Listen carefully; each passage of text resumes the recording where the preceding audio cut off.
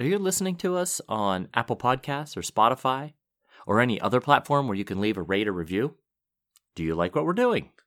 If the answer to all of that is yes, please consider quickly giving us a 5-star rate. And if you wouldn't mind leaving us a nice review, we greatly appreciate that as well. Okay, let's do this.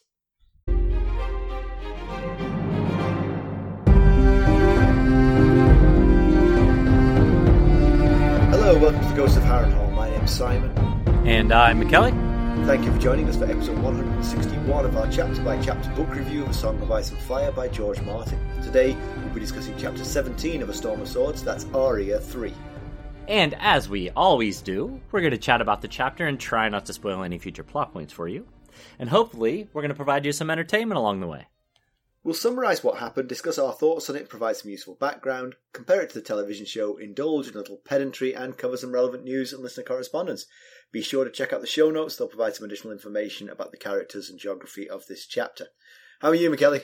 I'm doing fine. How are you, my friend? I'm good. I've no complaints. I have a funny story for you.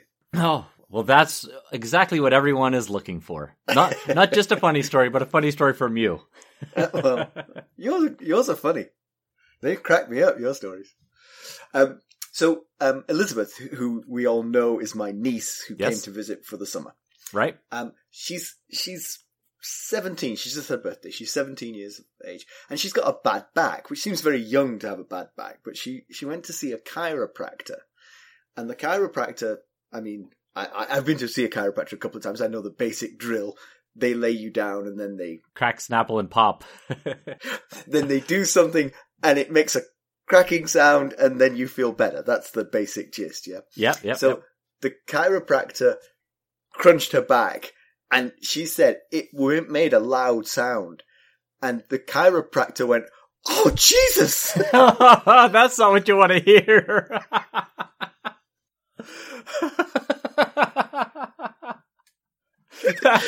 That's the last thing you want any medical professional to say.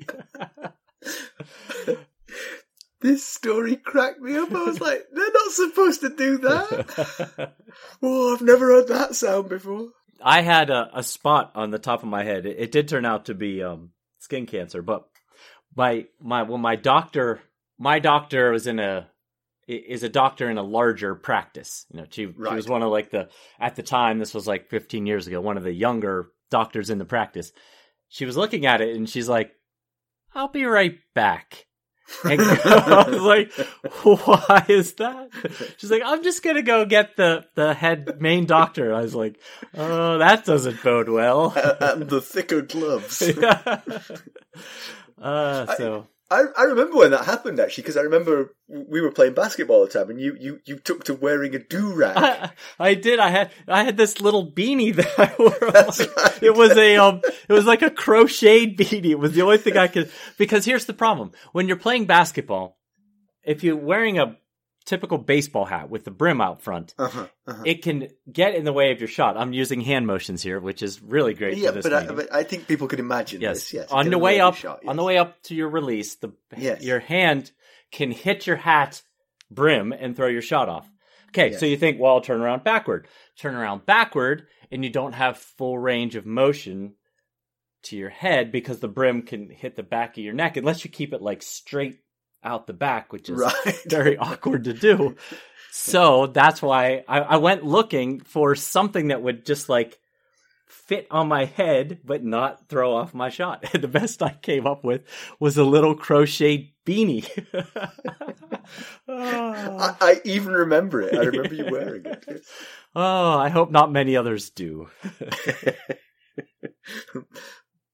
I'd never thought about that with the cap. That makes perfect sense what you're saying. But I mean, clearly there's a niche here, right?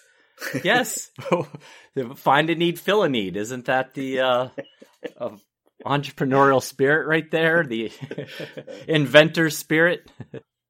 So I once had a run-in with Lucas's chiropractor. I am a little bit skeptical about chiropractic generally because chiropractors. To me, I've been to see a chiropractor and I've had things done. I didn't feel any particular benefit from this, but the chiropractor drove a really nice car. and those combinations of things, you see, the thing is, if you're not doing much for me, I'm okay with you driving a clapped out old banger. But if you're driving a big Mercedes, I should be getting some real benefit from this. And this has always been my thing about chiropractors. I took Lucas to see a chiropractor. I remember when Carson asked me to take Lucas to the chiropractor, I was like, what? She was like, yeah, he goes to a chiropractor on Wednesdays. I'm like, what? What are you talking about? He's a child. Is this how we burn our money? We're too rich, so we just go to a chiropractor for the heck of it. So we went to the chiropractor, and obviously this was my first time, but Lucas was familiar with the gig, and the chiropractor was familiar with Lucas, and she came in.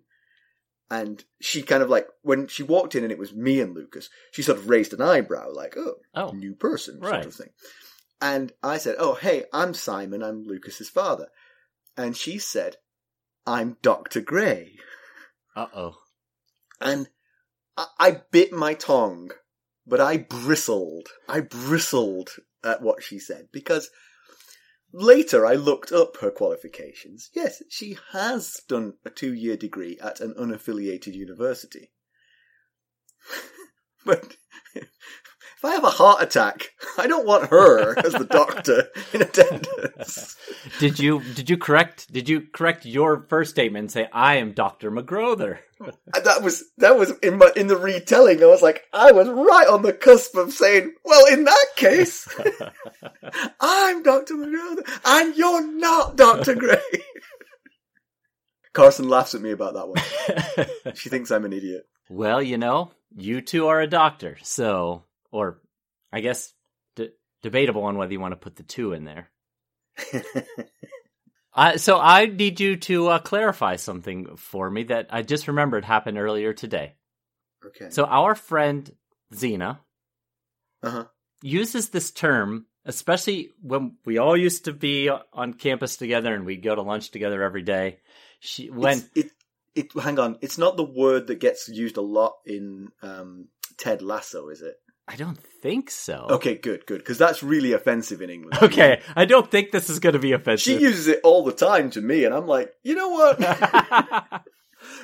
I don't think this is offensive, what I'm going to say. When she would have to go to lunch by herself, she would call herself a Billy No Mates. And I'd never heard that term before. I thought that was a term that she had used like her whole life. She learned it growing up. She told me today that she got it from you, but I have never heard you say Billy No Mates. Well, I mean, you know me, I'm always surrounded by friends and admirers. It's not often I get the chance. That explains it. So when you use it, you're using it in the other person is going to be a Billy No Mates. Typically Zena. Zena, you are Billy No Mates. Yeah. That is something that I do say. I believe it was lifted from a British comic called Viz. Okay. They had a comic character called Billy No Mates, who his entire story was that wherever he went, he just couldn't get a friend to go with him. Okay. All right. Well, then the story tracks. When I first moved to the States, actually, I had a friend who was a Steelers fan. I seem to attract these people. And we're everywhere. We're not very happy right now, but we are everywhere. And I got in touch with him. I'm trying to think how I got in touch with him, because this is in an era where we didn't have cell phones. How did I get in touch with this kid? The things we managed back in the dark ages. It's incredible, really. But I remember saying to him, hey, do you want to come out for a beer? I'm Billy No Mates. Did you mail him a letter? Maybe that's what it was. It felt more immediate than that, but hey. Could have been a phone call. Yeah, it could have been a phone call. I'm thinking that probably was it. And he was thrilled with this. He just loved it. He was like, Billy No Mates? Billy No Mates? Billy No Mates. I do too. That's what started it. She said something about being a Billy No Mates, and I was like, I love when you use that term. I'd never heard it before you used it. She was like, I got that from Simon. Yeah. So Anyway. I'm often the source of these things, McKelly. Yes, you are. Mirth and merriment is the things that you're referring to. And by the way, this might be a little late, but for those of you who wanted to actually get on with the show, you could at any point just skip to the next chapter of this episode. All right, let's talk about those people. Well, anyway, let's get down to business. Shall we? We shall. How did we leave Arya Stark? So last time we saw Arya, she and her buddies Gendry and Hot Pie were taken prisoner, kind of, by the Brotherhood Without Banners. She picked up yet another new name, this time Squab. The brothers, including Lem Lemoncloak, Tom Sevenstrings, and Angai the Archer, took them to the Inn of the Kneeling Man, where so recently Jaime and Brienne had visited. Arya saw the boat that they'd left behind and was trying to figure a way to use it to get upstream to Riverrun, but her plan was scuppered by the arrival of Harwin, one of her father's bannermen and son of Hullen, the Master of Horse. He instantly recognised Arya for who she is and revealed it to everyone. McKelly, why don't we give the summary of this one? I didn't get goosebumps that time when you said he revealed her identity to everyone. Okay. I'm sorry. Do you want me to try harder? Well, we'll see why I didn't, I guess, here. So Arya's on the move. She and Gendry are being accompanied by a contingent of the Brotherhood Without Banners, purportedly to Riverrun. However, her outdoors skills lead her to believe that they're headed south, not northwest, and certainly not following the river. Hot Pie is not with them. His withholding of a Michelin star from the inn convinced them to give him a job. He promised Gendry and Arya that the next time they visit, the bread will be better. Arya's glad for him. He was an idiot, but she's happy he found a place in the world. Arya has to tell Harwin of his father Hullen's death in King's Landing. Harwin then explains how the Brotherhood Without Banners came to be. They came north as Ned commissioned them, but Gregor Clegane was waiting for them. They were defeated with heavy losses at the Mummers Ford, but a contingent got away. Indeed, Harwin believes it was a trap aimed at Ned Stark himself. Tywin Lannister expected Ned to lead the posse sent to bring Clegane to justice, but Jaime Lannister, unaware of that plan, injured Ned in the streets of King's Landing, and as a result he stayed back, sending Beric Dondarrion in his stead.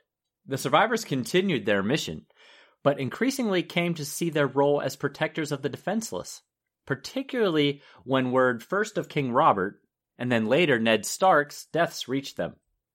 Dondarrion himself almost succumbed in the first clash at the Mummers Ford. He took a lance to the chest, but Thoros of Myr was able to heal him. Thus began the fables of the seemingly indestructible Lightning Lord. They harried Tywin's army, and their diminished numbers began to swell as more joined their cause. First hedge knights and disaffected soldiers from all sides, but later commoners compelled to take up arms to defend their homes. A villager providing hospitality for the night informs them that Jaime Lannister has escaped. The next morning, Arya's suspicions are confirmed. They are not going to Riverrun. Arya is informed that she is too much of an asset just to give away, so she's being taken to Dondarrion for him to decide her fate. She decides the time is right to escape and gallops off. The men weren't exactly holding her in chains, but they chase her nonetheless. She has the fastest horse, and if she can get to open ground, she should be able to stay free of them. She struggles through woods and hills, but just as she reaches fields where she can gallop, Harwin pulls alongside and grabs her reins. She's distraught. She thought that he, of all of them, would be loyal to her and Ned, but he explains that he really isn't. He's converted to Thoros' religion, our old friend R'hllor, and answers only to Thoros and Beric. He's determined to take her to them, but confident that they'll treat her decently. He better be. Yeah, and I think he still feels some loyalty, but I mean, clearly his allegiance is not with the Starks anymore, otherwise he would absolutely let her go, you know. Yeah, there's much to discuss on that particular topic. But first things first, this is our third POV of A Storm of Swords. I put a lot of firsts in there. So Arya's outpacing the rest. 3-. But not with much action, really. This one, I mean, the last one I thought was kind of eventful, but this one is kind of a little bit mundane. Yeah, we're taking you to Riverrun, but except we're not. And then we find out where they are. So not an awful lot happens. It's the more interesting part of the chapter really is the sort of the evolution of the Brotherhood without banners, how they came to be, is sort of the right. part that I found most interesting.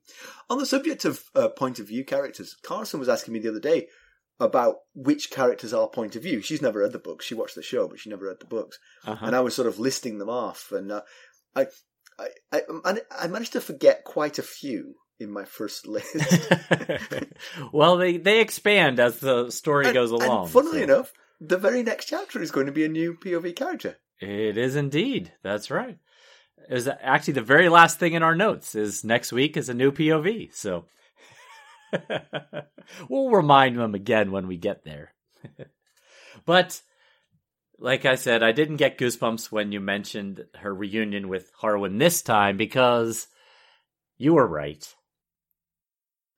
You know I don't remember what I said, McKelly. Why do you even draw it out like this? We'll be right back. Hello, friends. Are you ready to make some unforgettable memories? Well, if so, consider the Marriott Bonvoy program. Discover the perfect destination for your summer getaway and unlock exclusive deals on luxurious accommodations. With our affiliate partnership, you'll enjoy unbeatable savings and a seamless booking experience. Don't let summer slip away. Visit Marriott Bonvoy today and make this vacation season one for the books. Use our Ghosts of Harrenhal affiliate page to check it all out and buy Bonvoy points or give some as a gift. The link to our page is in the show notes. I said I was moved by the fact that she finally had a reunion with someone that she'd known her whole life after all this time of being on her own and the scary, dangerous things she'd been through. And you were like, yeah, but she's also been outed in front of everyone by that same guy. And turns out that... But did that give you goosebumps? Oh, no, what gave you... It wasn't me that gave you goosebumps. It was George Martin that gave you goosebumps when Harwin announced it. Right. Oh, I see. It was the reunion. It was her recognizing him, taking it... I mean, all the way around. Him recognizing her, taking a knee and saying, this is Arya Stark of Winterfell, the Hand's daughter. I think where I come in is I read that bit of the summary. That's all I did. So, yeah, wasn't a good thing. I mean, well, we can discuss it when we get to that part of the chapter, but but there is a happy outcome for at least one of our characters, perhaps the first in the entire book. Hot Pie has landed on his feet. He's destined to be a baker, and he's found a place that wants a baker. And honestly, given that they're all charlatans in that inn, apart from him, he's going to be, he's going to rule the roost. Because they don't own that inn, they just stole it because they found it empty, basically. So they're not actually innkeepers or cooks. So he's going to be the only one with any kind of talent for this job, so... Yeah, it is very rare that a character departs our story in pleasant circumstances. Not to say that it will be permanently pleasant, but... Or that he's permanently departed. I mean, this is clearly a fulcrum point, so maybe people will be back here. Yes, yep, that's true. Right, he's certainly in a better state than a lot of the characters that have left us. Yeah, and, spoiler alert, he isn't the new POV character, so... Hot Pie and his adventures making bread. Well, come on. You can talk a lot about making bread. I've done it myself, I know. Well, yes. Or maybe it's Hot Pie and the adventures of determining which boy is being referred to. Oh, that's right, yes. Because they said that... So what's the name of the innkeeper's wife? Shanna or something? Sharna, I believe. Sharna. She refuses to learn their names. So there's the boy who they already had working there who pointed the crossbow at Jaime. And she calls him boy. And now Hot Pie's arrived and she's calling him boy too. So that's not very helpful. Right. She's going to have to distinguish them in some way. Anyway, we wish Hot Pie well. Yeah, exactly. Yeah, I mean, I know Arya mentions she thinks of him as stupid and craven in this chapter. And he's definitely done some not very wise things, but it's almost always because he's just a boy caught up in an adult war. He doesn't know. He yielded when they got caught trying to save Gendry because that's what a kid would a normal kid would do.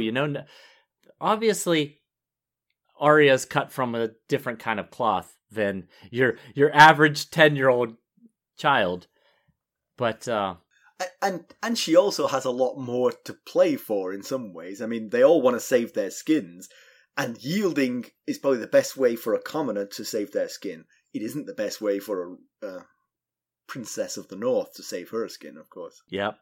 That makes sense. And she thinks to herself that she misses him more than she thought she would.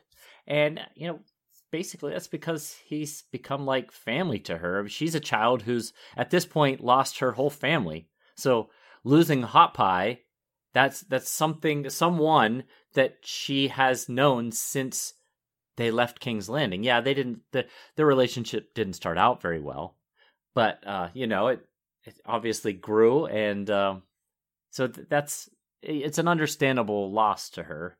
And she thinks that Harwin might help a bit, but him being from Winterfell, you'd think that he would, because they're both from Winterfell.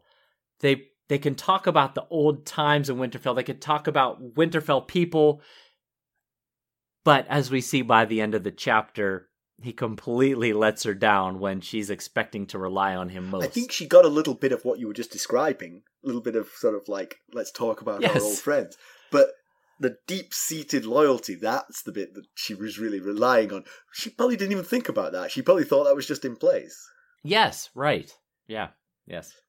I'll say, this isn't really pedantry because this is a character decision, but I think Arya and Gendry should have spotted as soon as they deviated from the river that they were not going to Riverrun. Because if you're going to Riverrun, you're going to go by the river. I mean, A, you'd go by boat if you could, and B, if you're walking, you'd keep that river close by. Otherwise, you'll get lost. Right. But if you follow the river, you won't get lost. It's that direction. It's called Riverrun for a reason. It's not right next to the river. It's not called Dodgy Path Through the Forest Near the River Run. Right. Yeah, and the beginning of the chapter is her telling Gendry, I think we're going the wrong way. Look, the moss. Look at the moss. It's on the wrong side. And that really doesn't hold much water with Gendry, because she was using that moss as a guide in Arya 1, and then they got to this river, and she didn't know what river it was, and Gendry was like, you don't know what you're doing. There's moss. That tree over there has moss all around it, and that tree over there doesn't have any moss on it. So he's clearly not taken by her moss theory here. Yeah. I mean, it's not the only thing, of course. I mean, I think they mentioned it was a cloudy, rainy day, so they were relying on the moss for direction, but the next day dawns bright, and they can totally see by the sun that they're going south, Exactly. That's when things change, is when the sun, because it's been raining for the 3 days they were on the road, finally the sun comes out and she can see, oh, nope, we're definitely right. Going the wrong way. I was right about the moss, I tell you. So, through Harwin, we hear the more detailed story of the Battle of the Mummers Ford. We'd heard it secondhand previously from Robb to Catelyn at Moat Cailin, right? But now we get a first-hand account. It was pretty much a slaughter. These guys, Gregor Clegane was expecting them and waiting for them. It wasn't like he was taken by surprise by this large group coming from King's Landing. Yeah, I thought we got some useful new bits of information here. Do tell. According to Harwin, which of course this is just his belief of what's happened, he thinks that Tywin was looking to do more than just create chaos in the Riverlands when he sent Gregor Clegane in there to cause trouble. He was planning to draw Ned out of King's Landing to either kill him or capture him and trade him for Tyrion, which is a bit of an uneven trade there, the hand of the king for Tyrion. But since Tyrion replaced him as hand of the king, essentially, then that's true. It is a 1-to-1. I was thinking from Tywin's perspective. Right, true.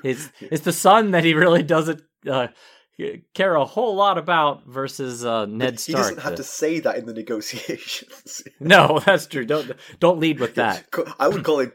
If I was trying to trade him for Ned Stark, I would call him the heir to Casterly Rock, not my least favourite son. Right. But it made me think about the timing being quite impeccable, because he attacked the Riverlands with Gregor Clegane while King Robert was distracted by the boar hunt in the Kingswood, a boar hunt that we know he never made it home, at least in one piece anyway, to settle whatever matters were created by what the Lannisters did.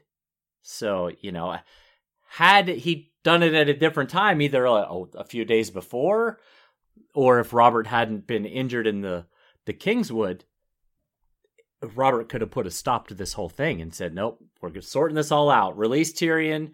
You, Tywin, call your dogs back to the Westerlands. Yeah, I think Harwin is jumping to some conclusions here, but the timing does make it seem like it was a larger strategy, because everything Harwin says makes a certain amount of sense. The Lannisters knew when Robert was going hunting. At that moment, they released Gregor Clegane into the Riverlands to cause mayhem.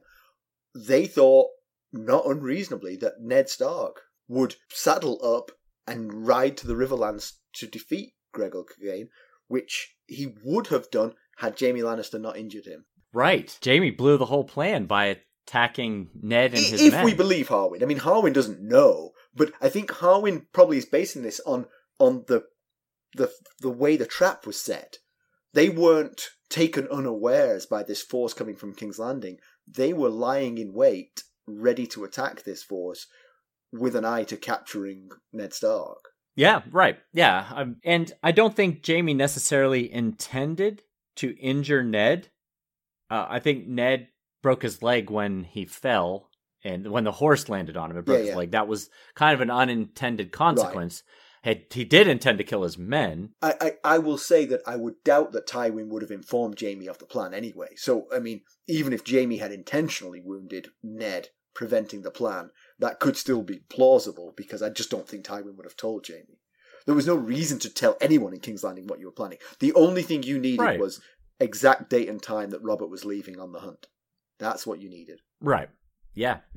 And, I mean, I guess there was no need for Cersei to cop to that when she was talking to Ned about the wine, and Well, that would have been like that wasn't her. It was Tyrion that she was talking to about the wine, right? But anyway, that'd be like a James Bond villain spilling the beans if they'd said, "And I sent Gregor Clegane to the Riverlands" at that moment.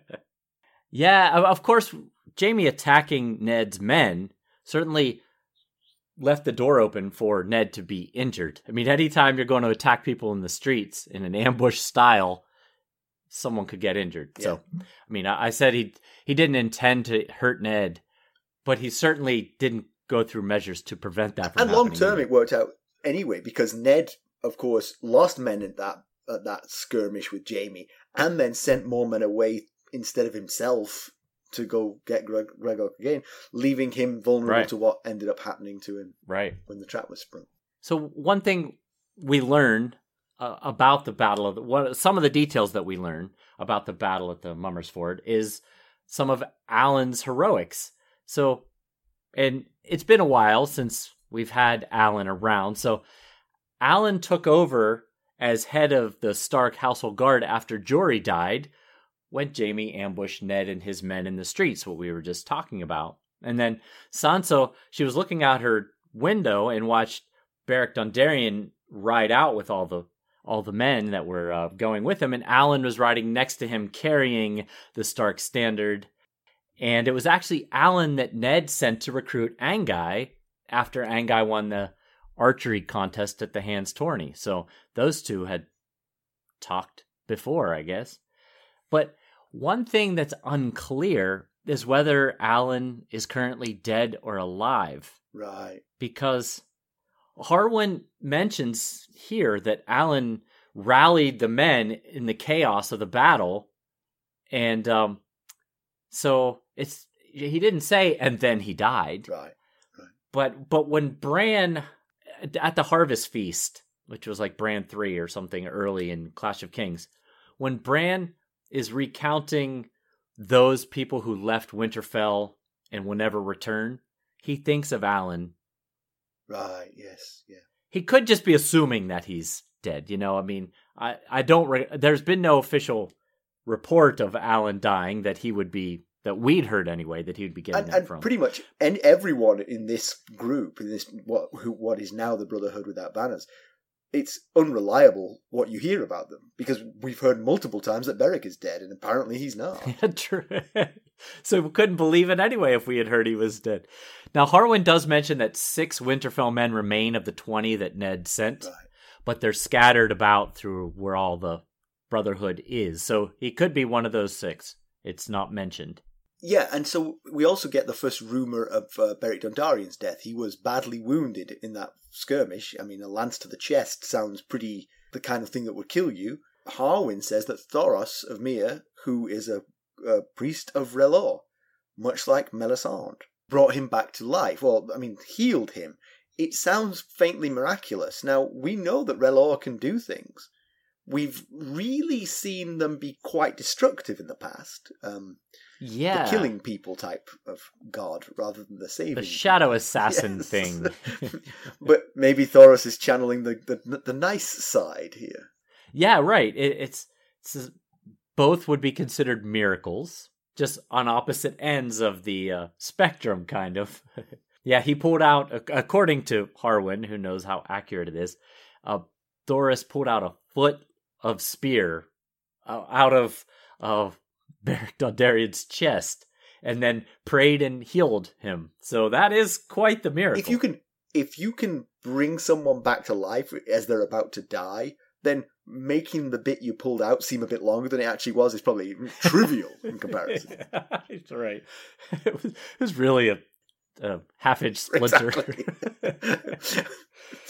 In fact, that's the entire trick. The entire trick is he pulls a splinter out, makes them all think it's a foot long, and therefore it's a miracle that the guy survived. But in actual fact, the guy was barely hurt.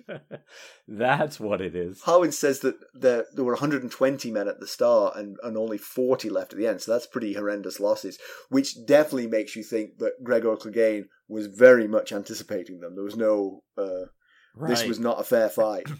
They came to the slaughter. Yeah, they were caught from both sides of the river by Gregor's men. But, the fact that Thoros has kept Beric Dondarrion alive after that type of injury, you do hear some talk when they're sitting around the campfire with the other, with the villagers of the little, what looked like an abandoned village until, I think it was Jack Be Lucky blew his horn or something, and then they started coming out of the woodwork. But they're sitting around the campfire, and you do hear some talk of the Lord of Light being mentioned, but nothing to the extent of what the Queen's men sound like on Dragonstone. Well, I mean, they don't have a sept to pillage and burn the statues. Well, yeah, sure. But yeah, I do take your point. It definitely seems like a friendlier version of R'hllor that's going on here in the Riverlands. Yeah, maybe Thoros is just a little bit more laid back than Melisandre. Well, he was the only man who could drink with Robert Baratheon, right? So yes. It's probably hard to stay sort of like, rigid and sort of when you're that drunk. But it does seem that Thoros can also see the future in the flames like Melisandre does, because it comes up in this chapter that I think it's Greenbeard or maybe it's Anguy. One of them says Thoros must be told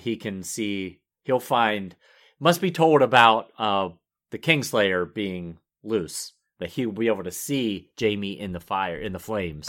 And there you go. Now we have some real correspondence between what Thoros is doing and what Melisandre is doing. Otherwise, they seem like two totally different things. But yes, they do. At least can both see things in the flames. So the Brotherhood had a conundrum. They were sent by a Hand of the King to deal with outlaws, and then the outlaws became the Hand of the King. And so who do you deal with at this point? Those who sent you are dead. Some of them... I mean, the other thing was it wasn't all Ned's men. I mean, Ned's men were only 20 out of the 120 were Ned's men, so it was a disparate group to begin with. So you're going to have sort of like divided loyalties within that group when the sands shifted under their feet. Yes, definitely. The one consistent factor is, though, they were sent to bring the Lannisters under control. Right. And by a Stark. So you would, at least I feel like they should lean toward some sort of loyalty to Robb. Well, the thing is, I think they would have that if, in my rose-tinted view of what's going on in the Riverlands, the Lannisters always do evil things to the small folk, and the good Starks and good Tullys look after them and help them rebuild their cottages. But I think that's not true. I agree, yes. Well, certainly what Arya had been hearing while she was Roose Bolton's cupbearer, she had heard him make some pretty rough calls about... Right, exactly. And so I think that has further loosened the bonds here. So now these guys are left in a very neutral situation of, well, we're just going to protect the small folk. Yeah. But one thing they say is that they're going to do it in the name of King Robert still. So they still have this sort of loyalty to the dead king. But that's kind of a bit strange to me that they're saying that. But especially since Harwin specifically says he no longer is Ned's man because Ned is dead. Right. So he's still Robert's man, even though Robert's dead. Right. But the guy who he grew up in his castle had a sworn oath to Ned Stark to be a Stark household man. He's like, nah, he's dead. So, you know.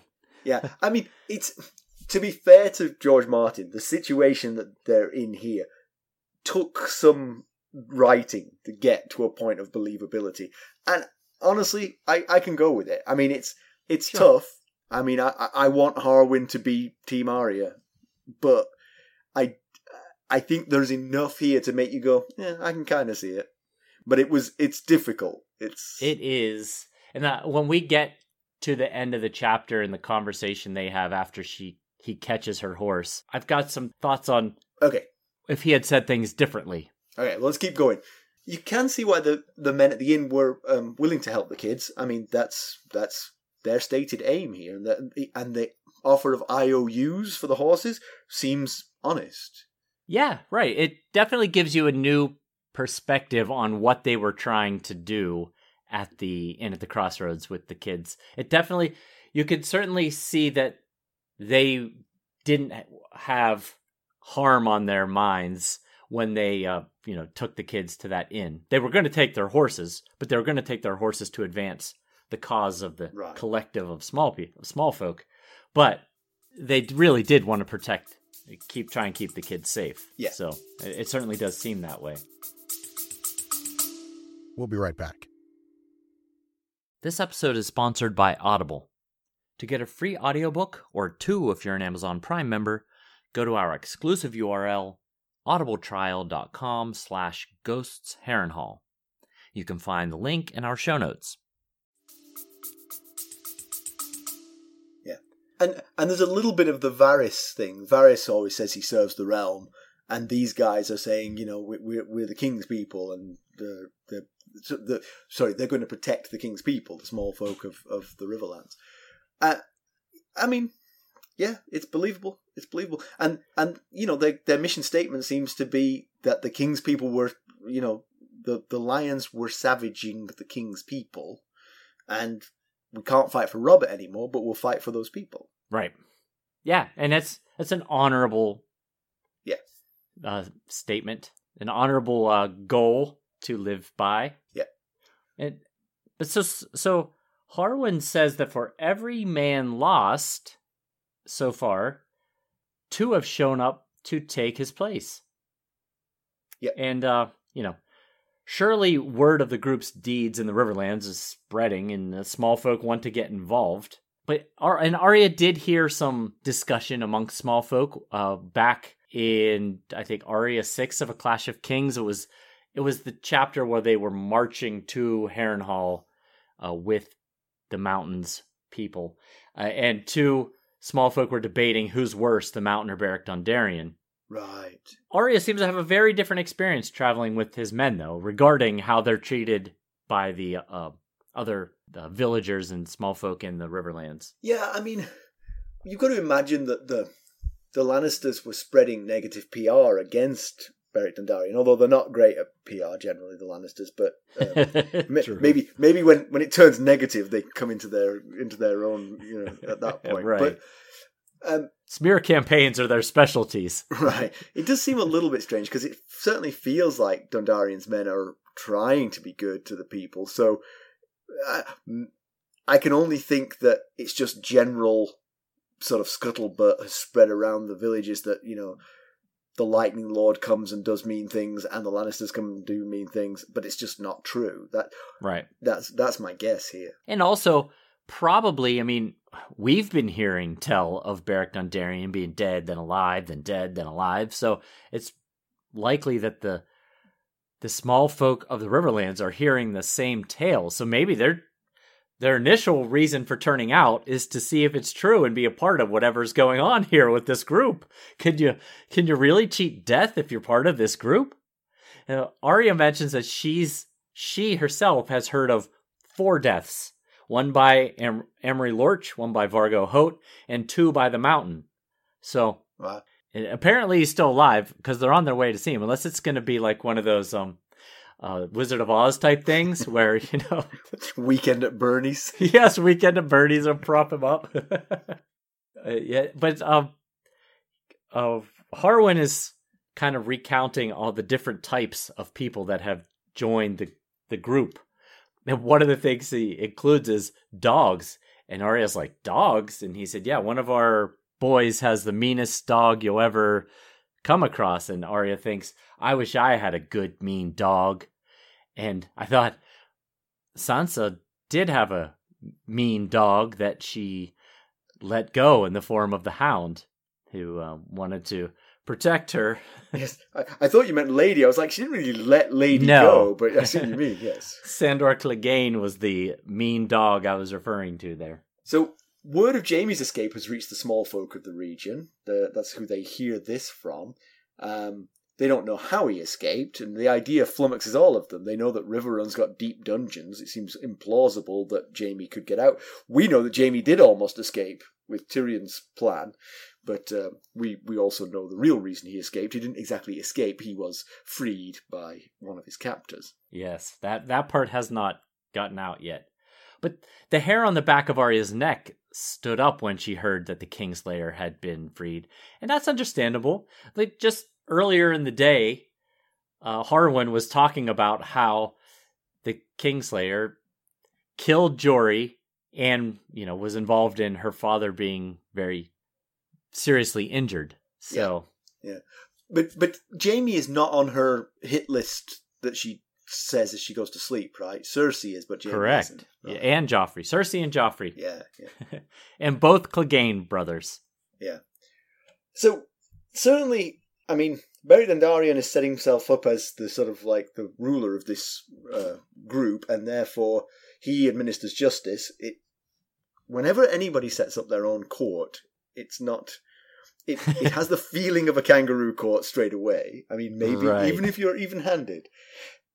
Yeah, so I think it's Anguy says, the one of the female villagers is upset about the idea of someone as beautiful as Jaime being hung, and Anguy says, well, he'll get a trial first. Beric Dondarrion always gives them a trial. Then he'll hang him. Right. So, but at least they get some kind of trial, which seems to be rather unusual for small folk in Westeros. And I think Anguy's joking to a certain extent because again, some of the people that are joining this group are deserters from the armies, and if you've been in these armies, you might have performed the kind of atrocity that this group is trying to stop you from doing. Right, but if you're repentant of it, I'm pretty sure they would let you join. The tricky part for this group as it grows is infiltration by spies. Because if I was the Lannisters, I'd be, or indeed the Tully Starks, I'd be very interested in having some intel about what this group is doing, and so I would be sending people in there. Right? Yeah, absolutely. So Arya has a dream. She drifts off to sleep, sitting between Gendry and Harwin, which has to be probably one of the more secure moments she's had in a long time, sitting at this point between two people she thinks she completely trusts and that she feels like could defend her if need be. I mean, she probably trusted Hot Pie, but I don't think it gave her much security or confidence sleeping next to him. But so she drifts off to sleep, has a dream that she is stuck in the mud up to her knees outside of Winterfell, and she just can't reach the castle. But and then the castle begins to fade to smoke more than granite, and that there's wolves stalking around her, and when she sees them, she remembers the taste of blood. It's not one of the more elaborate dreams, like a Dany dream, or right. Even Ned has had some deep, elaborate dreams. Or Bran, of course, has had plenty of dreams. To me, I thought it. Some of it felt like her subconscious realizing that she's not being taken to Riverrun, that she's not on her way home, and maybe just her journey generally. I mean, she's been trying to get north to Riverrun or Winterfell for a long time now. And had she been stuck in mud, she could hardly have gone much slower than she has been doing. True. And when Jack Be Lucky confirms the next morning that, yep, you're not going to Riverrun, she thinks she's reminded of the dream. So I think it's, I'm never going to, I can't get, no matter what I do, I can't get home. Yeah. So Arya thinks that Pello, whose name is Greenbeard, is leader of the group, and he refers to her as a golden squirrel and has to take her to his leader, or wish he had. Both Pello and Tom think Beric Dondarrion will send Arya to Riverrun, but they need him to confirm it for themselves. They don't want to make that call by themselves. Yeah, that kind of a lack of autonomy would not sit well with Ygritte or many of the other free folk. That's a good point, yes. They want to be able to make their own judgment calls, not have to go run it by the boss first. Yeah, and Angai says the thing that triggers Arya. He says, we bring Beric all of our highborn captives, and that's what she's like, I'm out of here. Bad choice of words. And she completely leaves Gendry in the dust, by the way. She does. Say, hey, come on, let's go. She's like... I guess she figures, well, they just think he's some guy, you know? They'll either ask him to join their group or they'll let him go about his way. Gendry would probably blab, you know what's weird is the gold cloaks are after me for some reason. Does anybody have any idea why that might be? So, are we surprised that how his loyalties have moved? I mean, to me, throughout the book, it seems that one of the most northern things is to be unswerving in your loyalties if you're from the north. But then again, I say that, but then Arya didn't trust anyone in Harrenhal. Well, that's true. Yeah, she couldn't decide if she could trust them enough to... Yeah, she there was one guy she wanted to confide in, but he died before she got a chance to, right? Was that a Glover? Medgar Serwyn. Oh, Serwyn, that's right, exactly. Yeah, I hadn't thought about that because, yes, I thought when you said a northern trait is to be unswerving in your loyalty, I thought, that is what I think of when I think of Northmen as well. But I guess when you've been through what he's been through, that's another thing that could sort of change your outlook. And that's something we discussed at the end of the last Arya chapter when you were saying, I'm not so sure it's a good thing that she's been outed because he might not be the same person he was the last she saw him. Yeah. Now, he doesn't wish her ill. That's clear. No, he doesn't. But if they could sell her for profit, then... Yeah, that's the thing. Like, to answer your question, are we surprised his loyalties have moved? I get his allegiance to his new brothers. And, okay, he doesn't have to run back to Robb and pick up arms for his king. Okay, if he doesn't want to do that, although his homeland is currently being sacked by invading forces. Okay. But this is Arya Stark, the youngest daughter of Ned and Cat Stark, and he's got her. After all she's been through, he has her safe in his hands. She's Arya Underfoot. She's the kid that he knows and cherishes. Yeah, that's a good point, McKelly. It's a good point. And so this is what I said, what I was talking about earlier, when I said if he had worded things differently, I would understand better. If he had said, when he caught her, they went on this long, it took like 3 pages of this horse chase, and then he eventually catches her, and she said, I thought you were why, I thought you were my father's man. And he says, your father's dead. My allegiance is to Beric Dondarrion and my brothers now. If he had said, I can't let you run off into a war zone on your own. I'm bringing you back because I'm looking after you. Right. Yeah. You know, listen, I'm not in charge, but I will be your advocate with the other brothers. I can't just take you to Riverrun unilaterally. And honestly, you know, we don't have to close the book on Harwin. If Beric says, we'll get a pretty penny from Tywin Lannister for you, then I think Harwin might flee with her. I think he believes Beric would do the right thing, and so... That's true. That's true. Yeah, it's not the end of the chapter yet. Or, well, it's the end of this chapter, but it's not the end of the story here yet. But, you know, he didn't do any of those things.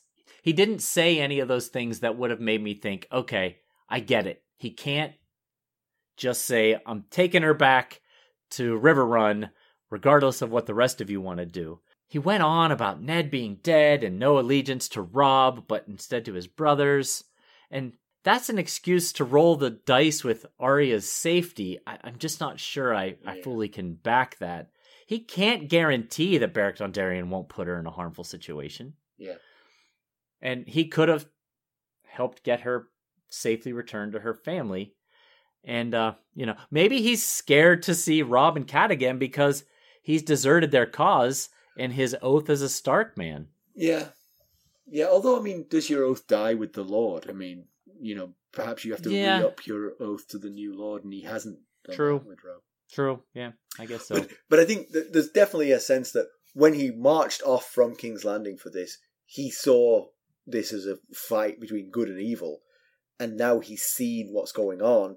That line is blurred, and he no longer knows which side is the good and evil, and that will erode. If you've got a conscience, that's going to erode your loyalties. Definitely.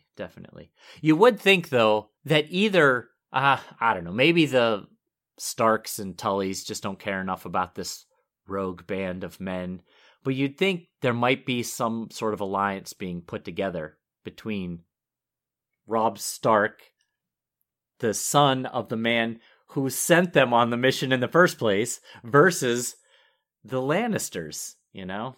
So, and I think the other thing to think about is Beric changed by his near misses and by what Thoros of Myr has done to him?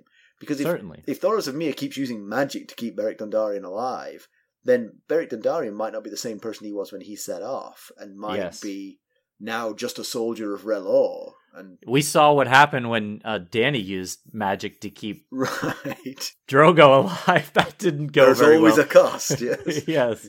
Yes, absolutely. I'm sure he is changed by whatever is going on. Even just by that one near-death situation could have changed him. All right, do you have some background for us, McKelly? I do. So Harwin mentioned some of the other Highborn who originally rode with Beric Dondarrion. One such person mentioned was Sir Gladden Wild. He's a knight from House Wild, obviously. It's a Stormland house with fealty to Storm's End. Their seat is called Rain House, which is located near the tip of Cape Wrath on the southern coast of Shipbreakers Bay, pretty much due south of the island of Tarth. The castle's called Rain House because it sits at the eastern edge of the Rainwood Forest. It's believed that their sigil is a blue-green swirly, or maelstrom, I guess it's supposed to be, on a gold background. Aside from Sir Gladden, we've also heard of Sir Gawain Wild. Back in Cat 4 of A Clash of Kings, Renly told Cat of how Gawain and 3 other knights tried to escape the siege of Storm's End to surrender to Mance Tyrell. However, they were caught, and Stannis planned to have them flung from the walls by a catapult, which made me think maybe Joffrey is a Baratheon after all. He did the same thing with the Antlermen. Thankfully, Maester Crescent intervened, suggesting that with food running low, they might be better used as a meat source, which is kind of gross, but at least it saved their lives for the short term. However, they were sent to the cells, where they died shortly before Davos smuggled his onions into the castle. There was also a Lord Jasper Wild, who was Master of Laws during the reign of King Viserys I Targaryen. I won't go into his story simply because I think he could become a character in a House of the Dragon, as he did play a role in the Dance of the Dragons. And it seems now I've got to watch out for spoilers for that as well. I'm not sure I can quite commit to that. Maybe I'll just give you a heads up if I'm about to spoil something from House of the Dragon. So, comparison with the original television show, Hot Pie stays at the Inn of the Crossroads in the TV show. It's pretty much the only inn in the Seven Kingdoms in the TV show. Okay. Arya, as I mentioned last time, Arya was outed by a different person, not Harwin. That's still a spoiler, so I'm avoiding mentioning that. Arya and Gendry are taken to Beric, but I don't think I couldn't find their journey. I think basically it goes from her being outed, the next scene is her in front of Beric, so this journey is skipped, I believe. Okay. That makes sense. So much of what Harwin tells her about how the Brotherhood becomes the Brotherhood is spoken by Beric in that next scene. So, bit of a spoiler, I think, because if the book follows the TV show, she's going to meet Beric, but that seems where they're headed anyway, so I didn't think it was too much of a spoiler to say that. I agree. Pedantry, you know what? I think they're getting better. I think they tightened up their editing, because there's been a lot less pedantry in this book. 161 chapters in, and they've finally they've nailed the head with the pedantry. I mean, we can talk about character decisions, but you know where that gets us. That gets us 1-star reviews, right? It does. So let's avoid that at all costs. No, you're right. I'm with you on that. Yeah. So news and notes. McKelly and I are debating whether or not we're going to talk about this, but I'm just going to talk about it a little bit. So we interviewed Linda and Elio, and it was really great. We really enjoyed it. People are talking about boycotting their forthcoming collaboration with George Martin over Linda's comments about the casting of black actors. Look, we hope the book does well. We really like Linda and Elio. I will say that I think some of her comments are ill-advised, particularly in a world of social media where whatever you say is recorded and everyone can refer back to it. I think you should be more careful with what you say, and I hope that she thinks about it and retracts some of the things she said. So there you go, McKelly. That was well done. In other news, House of the Dragon news, House of the Dragon co-showrunner Ryan Condal came in at number 12 on the Hollywood Reporter's annual top 50 most powerful TV showrunners list for 2022. I didn't know this was a list. Can I interject? Before Game of Thrones, did you know the word showrunner? No, I never did. No. Game of Thrones invented that word, didn't it? Yeah, it's possible. I think at least they brought it into regular parlance, because I'd never heard of it. Benioff and Weiss were the original showrunners of any show. They created the job. The other place I heard it a lot was in the show Extras with Joey from Friends. Why can't I? Matt LeBlanc. Huh. It was about two English screenwriters who come to America. You know that? I think you might have introduced me to the show. I believe so, yes. And I think they used that term showrunner a decent amount in that show. Ah, there you go. Aside from that, I had never, I'm with you. I had never heard of it until Benioff and Weiss. And now it's everywhere. Now there are lists of the most important showrunners. I know. I didn't know that this existed, but I came across it today. Of course, with Miguel Sapochnik exiting after season 1, it will be Condal sitting alone in the showrunner's seat. However, Alan Taylor, we mentioned this in a previous episode, Alan Taylor has signed on as an executive producer and will direct several episodes in season 2 of House of the Dragon. And just one side note, when asked about his most embarrassing pitch, Condal said it was revising Jack the Ripper as a misunderstood vampire hunter. Actually, I think that sounds not too bad. I think a lot of monsters from history are misunderstood. I've made that point before. That's right. And just a reminder, if you want your shows ad-free, you can become a sustainer at the Buy Me a Coffee site, and you will get your show a day early and ad-free. That's right. So let's conclude. Not the most eventful chapter, but we do finally have the backstory on the Brotherhood without banners. Harwin is a friend to Arya, no doubt, but his loyalties have switched. How much have they switched? If Beric tries to sell her to the Lannisters, will his Starkness come back? Yeah, that's a really good question. That will be interesting. Oh, I use the word interesting. That will be... everyone just got the centerpiece on their bingo card. Yeah. Yeah, you're right, though. I mean, your original point about not the most eventful chapter, it's the second of a pair of slowish chapters. Last Sansa chapter where she got her dress wasn't exactly... Oh, she got fitted for her dress. We haven't had the thrill of the dress yet. It feels like maybe Martin is building slowly to something here, you know? But, yeah, I mean, ultimately, you were right. Her being outed by Harwin, even though he is someone she's known her whole life, someone she thought she trusted and thought was looking out for her best interest, it turned out, at least in the short term here, to be a bad thing. It didn't get her what she wanted. The other thing is, he's in a band of brothers. None of the rest of them have that loyalty. Right. So once he's blurted it out, he can't really say, oh no, she's not. She just looks a bit like her. Let me take that kid to River Run. Oh, that's that Arya kid. I know. Never mind. Yeah. Happy news for Hot Pie. We can all celebrate some happy news. Yes, it's a very rare moment of happiness for. Well, I mean, who knows what could happen? And they're still in a war zone, but at least it seems like he's somewhere. I kind of wish we had Gendry's POV because I'd love to hear what he said when Arya flew off without him. That would be interesting for sure. I hope you catch her. Let me at her. I'll bring her back. You know, I was thinking that maybe if Arya does make it to River Run, she could send for Hot Pie to come work in the kitchens at River Run, possibly, if he'd prefer. You know, maybe he'd prefer the smaller setting at the inn. Yeah, I mean, he might more control over his product. Yeah. And as we said, we have a new POV next week, so something to look forward to. Right? Yes, that's good stuff. And I've started reading some of it. It's it's fun. As always, there's 3 ways that you can help us. You could leave us a positive review. There's no better way of spreading the word. You can buy some merchandise at ghostsofharrenhal.threadless.com, or you can buy us a cup of Arbor Gold at buymeacoffee.com/ghostsharrenhal. Become a sustainer at the Lord Paramount or Knight of the Realm level, and you get your episode ad-free and a day early. And other cool perks. Oh, yeah. And as always, you can reach us at ghosts.harrenhal@gmail.com. You can follow us on Twitter at @GhostHarrenhal. We're on Facebook, Instagram, Discord, and YouTube.